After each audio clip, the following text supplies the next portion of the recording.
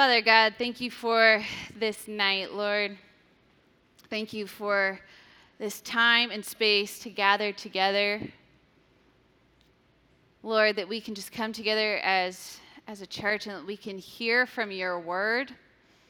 And God, as we were just singing, Lord, I just pray that tonight as we study your word, as we give ourselves to the teaching of your word, that we would be growing in our recognition of what your voice sounds like. That our time spent in your word would sharpen our hearing to hear your voice above all the other distracting voices in our world that are competing for our attention, for our affections, for our desire. But Lord, that as we give ourselves to your teaching tonight, Lord, would we hear your voice? Would we hear the truth of your love for us, who you say we are, how you have come to establish your kingdom and you are calling us into that. Lord, would we hear that call clearly and would we respond? Lord, we love you and we ask these things in Jesus' name. Amen. Repent, for the kingdom of heaven is at hand. This is the message that John the Baptist is preaching as he prepares the way for Jesus, this promised Messiah that was to come. We get that in the beginning of Matthew, that is how John the Baptist starts off his ministry. And then in the following chapter, Jesus has the same imperative, the same call. Repent, for the kingdom of heaven is at hand. And so this call to the Jewish people, to Israel, who would hear John the Baptist and would hear Jesus, it would not have been out of the blue or some random thing that they had to say, okay, who is this lunatic? Though some people thought John was a lunatic and Jesus, but those were for other reasons. But this is something that would have been on the mind of the Jews, all the Jews who know their scriptures, who know the story of their people. And what John and Jesus are proclaiming, this is something this people group would have been waiting for a really long time to hear. So if we're looking back, when we come and we're diving into our new series in Matthew, we're coming to the part in our Bible in a year where we're in the New Testament. And when you're looking at the Bible and just taking in that visual account, we're looking at all this history and we're at this point right here. And what we see at the beginning of Matthew is a call to repent, for the kingdom of heaven is at hand. So when we just do a brief overview of these last, in my Bible, 1,000 and something pages, we're looking at a God who has established the nation of Israel, and he is the one who rules over them. He's the one who has delivered them out of Egypt. He brings them to the promised land, and he fights all these battles, and he delivers them. He conquers. He shows himself to be in authority, that he is powerful, and he can be trusted as their ruler. But yet Israel, later in their history, still decides to demand a king. That they want a king to rule over them so that they can be like the other nations. This was wrong for Israel to ask for a king in the first place because of their heart motivation behind it, to be like the other nations. This was wrong in the first place because God himself is their king, and they're requesting something that God is already doing. But he does provide a king. He provides Saul as their first king, and he's not great. And Samuel calls them out. Samuel the prophet, he comes and he calls them out and shows Israel, reveals to them their sin in their hearts for demanding this king. And they repent of it. They recognize we were wrong to do this. But after Saul, God anoints David as king, and David is a good king. David gets the reputation of a man after God's own heart. He has his fair share of failures in his sin, but we also see that he has his share of repentance and confession and turning back to the Lord. And so God makes a covenant with David that his throne will be established forever. That David as king, your throne and your kingdom, it will be established forever. When we come to 2 Samuel 7, God is making a covenant with David, and he's telling him, your throne will be established forever. That is an incredible thing to think about. Your dynasty that I'm going to build, it is going to continue forever. Your kingdom, it's going to last forever. And we know, if you've been reading with us, you see that Israel cycles through kings, and there are some that just go from bad to worse to totally against God, forgetting anything about what Yahweh has commanded and how he has asked Israel to live. And so when we come to the New Testament, and we look at where Israel is at, and we think back to this Davidic covenant of like, okay, he's going to keep David's line going forever. He's going to establish his kingdom forever. When we come to the New Testament, when Matthew, the timeline of where we're at when we get into Matthew, Israel doesn't have a king. Israel's gone into exile. They've been brought out of exile, and they do not have a king on the throne. And when we get to Matthew, they're actually being ruled by the Roman Empire. And so we're thinking, okay, what about this promise from God for David's line to go on forever? And then we get to Matthew, and it opens up with a genealogy. And as we learned on Sunday, genealogies are very important.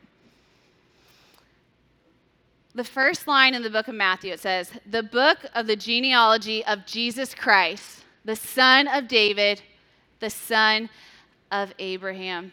Matthew's gospel opens with the genealogy of Jesus, connecting him to David and fulfilling the messianic king to come through the line of David. And it's also connecting back, if you saw there at the end, it's connecting him back to Abraham. So he's fulfilling the promises to bless the nations through this messianic king as well. And so we see that Jesus is the messianic king who was to come, and we get a glimpse of his kingdom, how his kingdom operates, and that is by being a blessing to all the nations.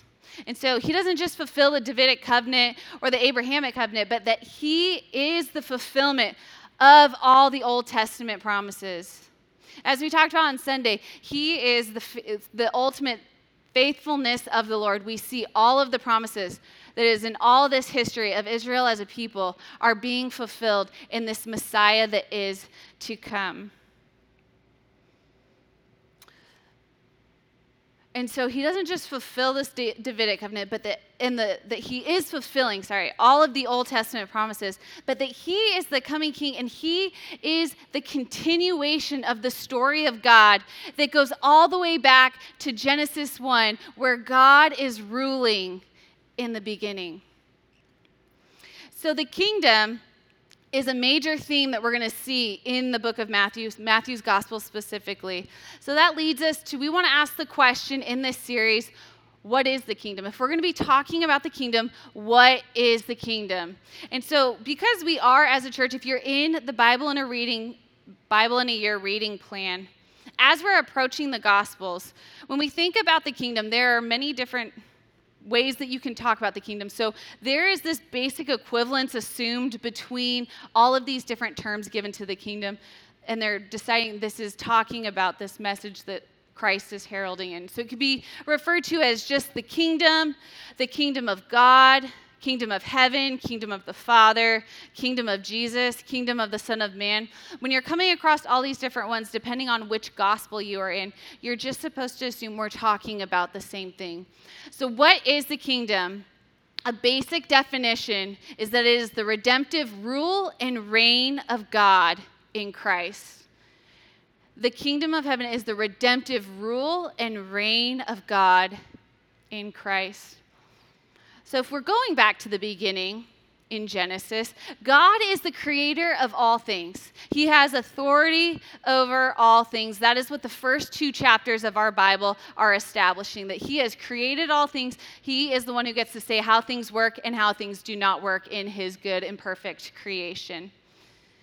In Genesis 3, humanity goes against God's authority.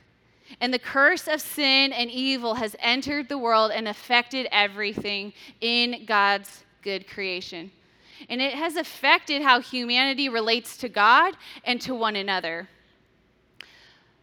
The kingdom of heaven is used to describe how God is asserting his authority in conquering sin and death and the redemption of sinners in Christ, that reconciliation of humanity back to God. And this is being accomplished by the promised Messiah, the King of all kings, the one who was and is to come. So when I say a phrase like that, the one who was and is to come, when we go back to that first phrase that John the Baptist and Jesus both used, when they're saying the kingdom of heaven is at hand. Some of your Bibles may not use at hand. It might use the translation has drawn near. And so the author, he's using a form of this word to indicate that the kingdom, it has been established, that it is a past reality that has happened. It has been established, but it has ongoing effect, that it will continue to be established, that the kingdom is here, it has arrived, but it has ongoing. It will continue to advance. So when we're thinking about what is the kingdom, we want to look at the realities that there's a present reality and a future reality to it. That's this idea that it has been established, but there's future effects, that it is ongoing. So the present reality, when we're looking at the kingdom of heaven, is that Jesus came to earth. God himself came to earth as the person of Jesus, and he had an earthly ministry teaching about the kingdom of God. And that's what we're going to be studying in this series specifically. And he's displaying his redemptive powers, that he is God and he does have authority and he does have the ability to redeem. And he shows that by confronting evil, when he's healing the sick, when he's casting out demons and performing all these other miracles. And ultimately, he's conquering sin and death on the cross and his victorious resurrection that offers salvation to you, to me, to all who put their trust in him and follow him. That is the present reality of the kingdom. Then there's this future reality of the kingdom, that Jesus did come to earth, but that Jesus is also coming back, and his kingdom will be complete. There will be a complete consummation of his kingdom. For now, his kingdom, it is advancing throughout the world. Right now, here we are on August 16th, 2022. And God's kingdom is still going forward in all areas of the earth. It is advancing. And he uses his followers to be a part of that kingdom, to be a part of that advancement of his kingdom. And we look forward to and we long for that day when it is fully complete. The fullness of God's kingdom is what we will be studying. What does that look like? What will the fullness of God's kingdom look like? And how do we start living in that reality now? And so Jesus, he uses these parables in Matthew 13 that we're going to take a deep dive into for these next several weeks to help us understand these present but also future aspects of the kingdom and the time in between that we find ourselves right now.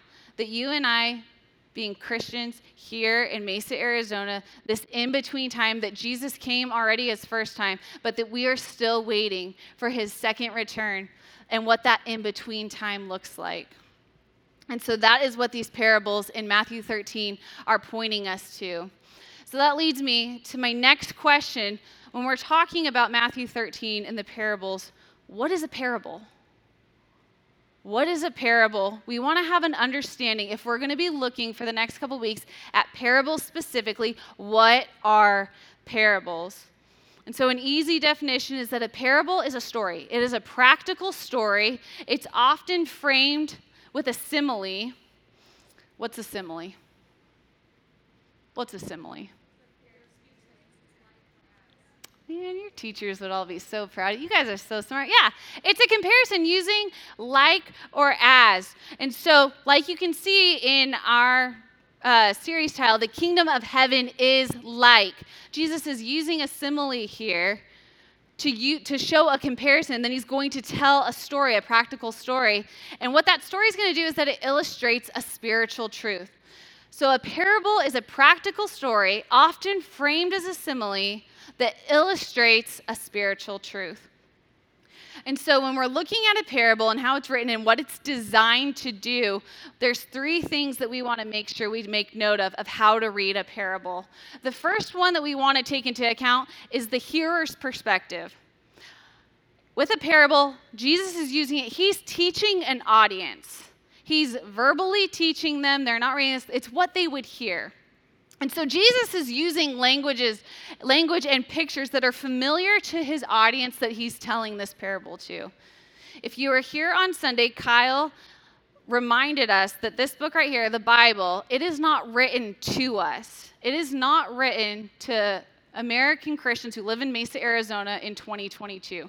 It is written for us, and it is written to guide us, but it is not written to us. And so we want to make sure that as we are we're listening and reading these parables, that we envision what would the original hearers have thought? What would they hear? An example of this is not a parable that we will go through, but when we think of maybe this common parable, the Good Samaritan. When Jesus is telling the story about the Good Samaritan, all of us could sit and go, oh, that's a really nice story. We should all be Good Samaritans and we should help people. But if we don't think about the original audience, the Jews who heard it, it was culturally acceptable for them to have it out for the Samaritans, to not like them, to think of them as enemies. So when Jesus is talking about the Good Samaritan, and the Good Samaritan is the hero of the story, a parable that's been used to ask, who is my neighbor? We have to think, how would that have landed on the ears of those Jews who it's been culturally taught that it's okay for us to not really care, to think less of the Samaritans? When we come to these parables, when it's using language that we're not super familiar with, like next week, the parable we're getting into, it's going to be talking about farm language. Some of you in here may really know a lot about farming. Others of you, like myself, may say, I go to Sprouts or I go to Fry's to get my vegetation. So I'm not super familiar with this. Those are things that we want to be thinking about. It's language that's not always right away super familiar to us. So taking the hearer's perspective. The second thing, with each parable, we want to understand what is the main point. What is the main point? What is the primary truth that this author is trying to convey using this story? We don't want to look at so much all of the symbolism equivalents for every little detail. We don't want to get bogged down and say, here's the story that was told. Okay, I'm supposed to find some kind of meaning in it. And this detail, well, what does this detail mean? What does this detail mean? If the Bible doesn't do that, and the nice thing about the next parable, the next two parables, well, I guess it's the first two parables that we'll look at, Jesus actually explains it for us. And what we'll see is that not every detail of the parable has a direct equivalent symbolism to apply to life. So what we want to see is what is the primary truth that author is communicating. And then we want to know from that truth, how am I to change from that? These truths are meant to change us. These parables are used to challenge the way that people think by doing it through story.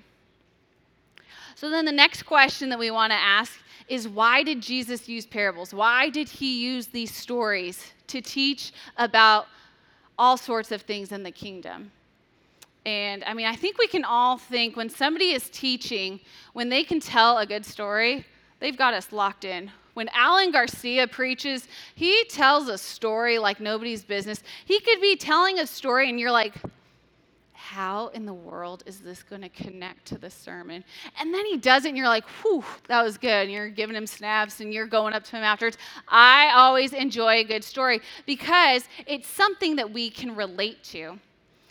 So when we think about why did Jesus use the parables, I don't have to sit and come up with an answer because thankfully for us, Jesus' disciples asked him the same question. So if you want to turn in your Bibles to Matthew 13, we will look at just what Jesus had to say.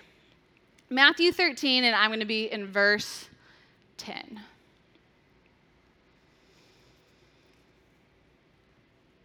Then the disciples came and said to him, why do you speak to them in parables?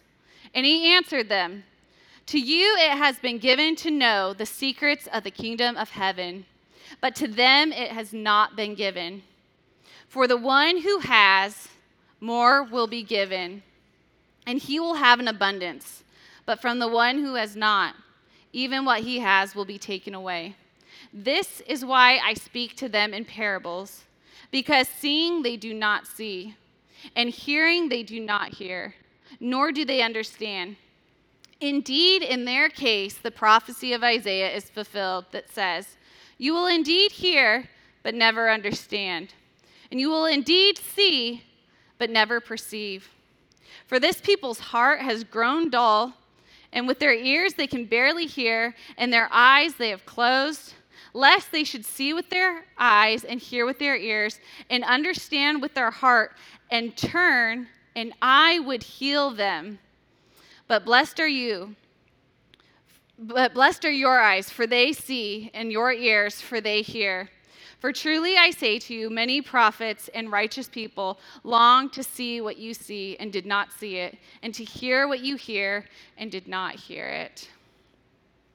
So one of the first things that Jesus says, it says, to you, it has been given to know the secrets of the kingdom of heaven. The secrets of the kingdom of heaven, or another word that could be used there is the mystery of the kingdom of heaven. It was common knowledge that God would send a Messiah. That's what this whole thing was building up to. This is what these people have been waiting for, the long-awaited Messiah.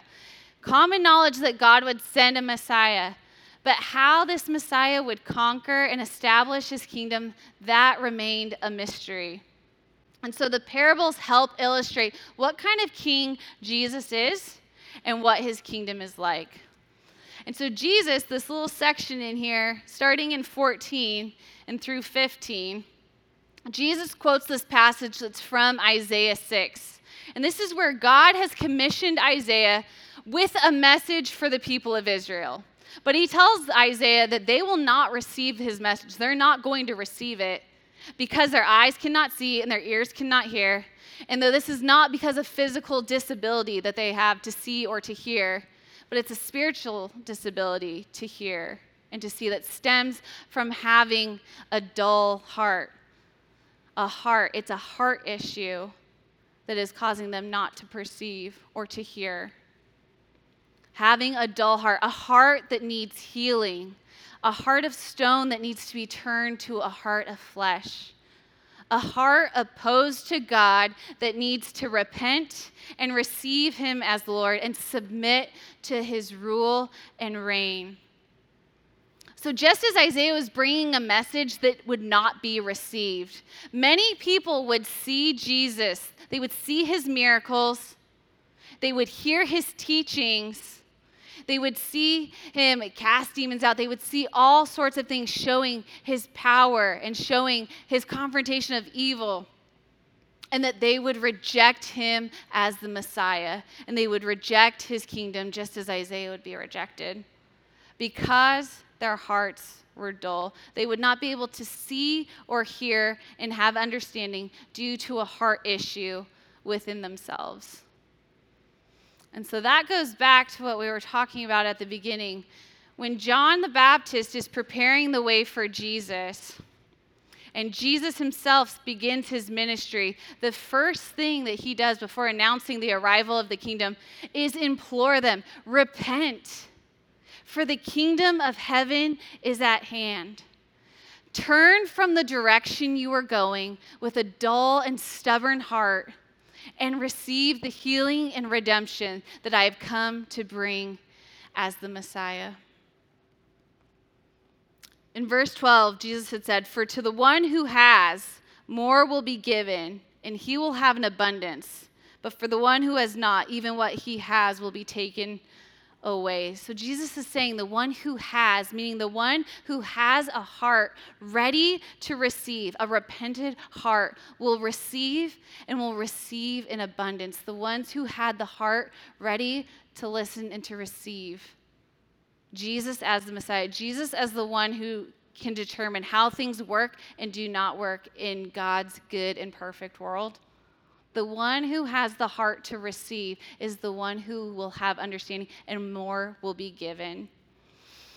So I'm excited for us to go through and look at all of these different parables and for us to gain a deeper understanding of God's kingdom and understand our roles. If you are a follower of Jesus in here, if Jesus is king in your life, This is an incredible calling that we are walking as kingdom workers, that everywhere we go is an opportunity to bring about the kingdom. Jesus initially brings the kingdom.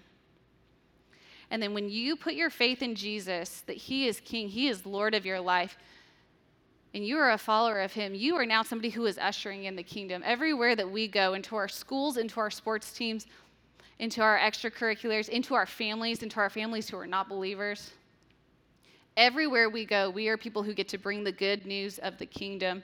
We get to play a part by the leading of the Holy Spirit and by God's grace in our life of advancing the kingdom.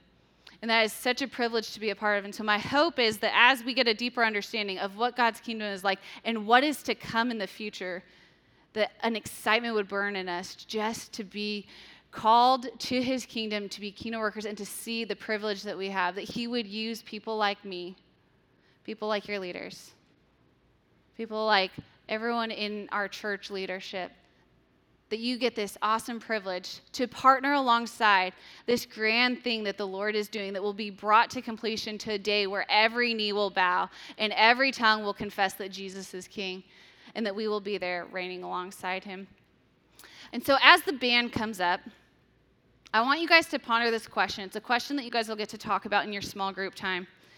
But ponder Jesus as King. Ponder Jesus on his throne. That is where he is at now, on his throne, reigning. That after his life, death, and resurrection, he ascended into heaven. He is on the throne. He is interceding on behalf of you and me. And he is waiting for the day where he will come and bring about the fullness of his kingdom. So as you ponder Jesus as King, what does that mean for your life? And what does that mean for you on a day-to-day basis?